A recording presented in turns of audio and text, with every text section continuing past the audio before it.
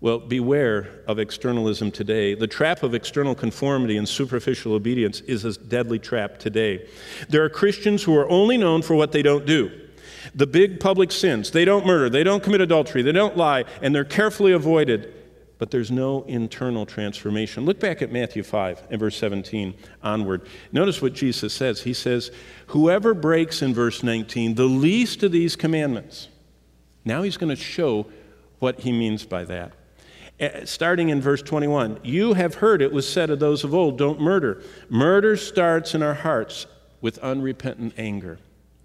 Do you know how many people are dealing with the side effects of this lingering anger over someone that harmed them, someone that took something of theirs, someone that in some way did some awful thing toward them in the work environment, in the home environment, in their marriage, in some type of abuse, and they seethe wanting that person to be judged and to get even with them.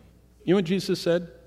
If you have unrepentant anger, who gets vengeance? We get it for ourselves. We all vigilantes, Is that what we're supposed to do? No.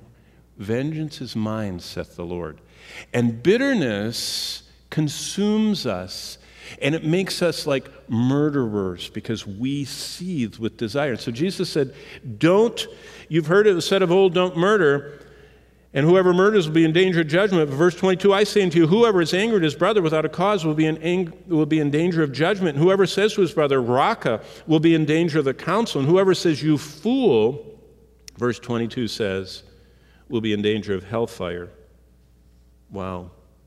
Therefore, if you bring your gift to the altar and remember that your brother has something against you, leave your gift before the altar and go your way and first be reconciled with your brother. We're supposed to be people that, as Paul said, as far as we know, we have a conscience void of offense toward God and anyone else. There is no unsettledness in our life. That's God's standard. Do you think that's changed? Jesus didn't think it changed. They said, as long as you don't kill anybody, you're okay.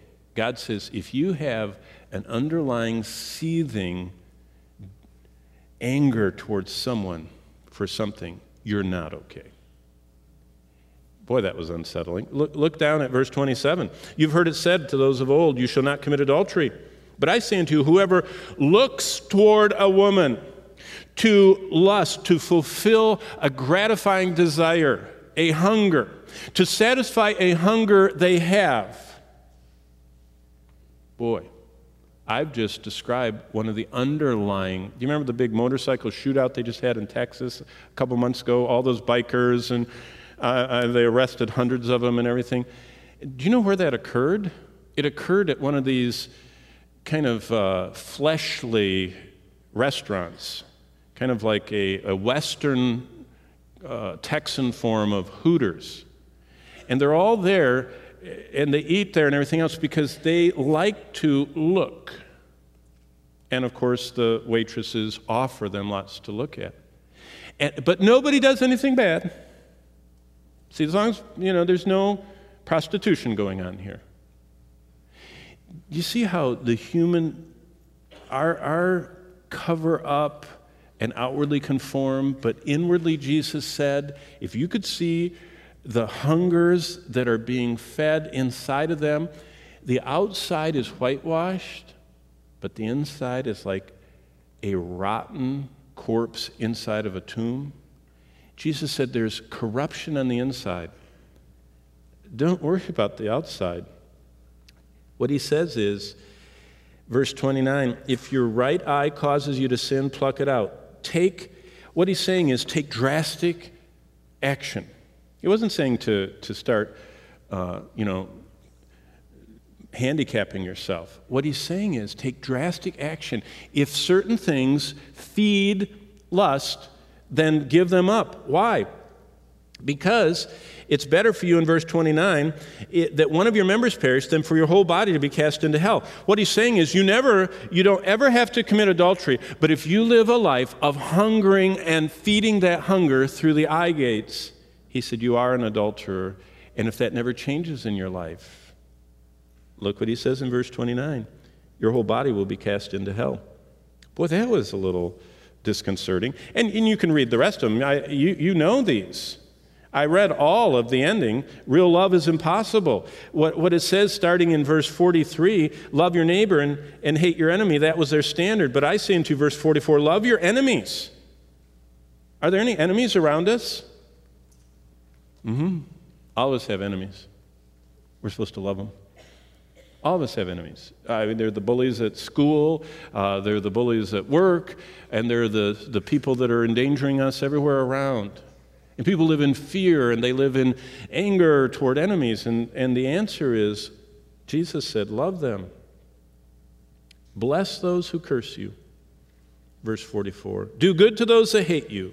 Pray for those who spitefully use you and persecute you, that you may be sons of your Father in heaven.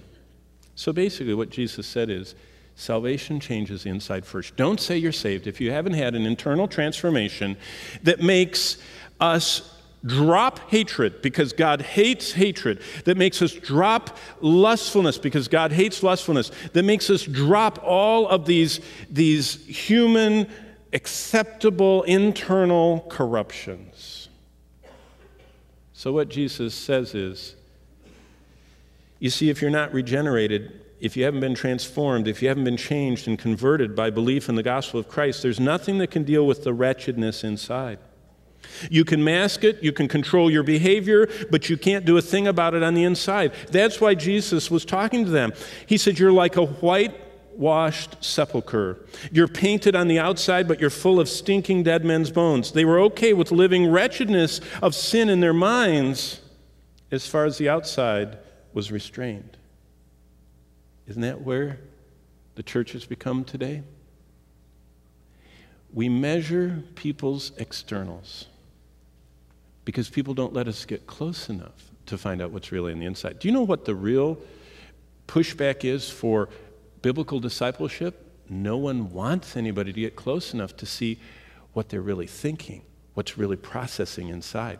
As long as you can keep people at an arm's length and smile and come and look the part, it's acceptable. And Jesus said, no, it's not acceptable with God. Pride is the most satisfying of all sins. The zenith of the system was manifested on the Sabbath day. On the Sabbath day, they all came into public view at the synagogue. On that great day, the focus of their self-righteous, proud system reached its clarity, and they shined. They just showed off how good they were.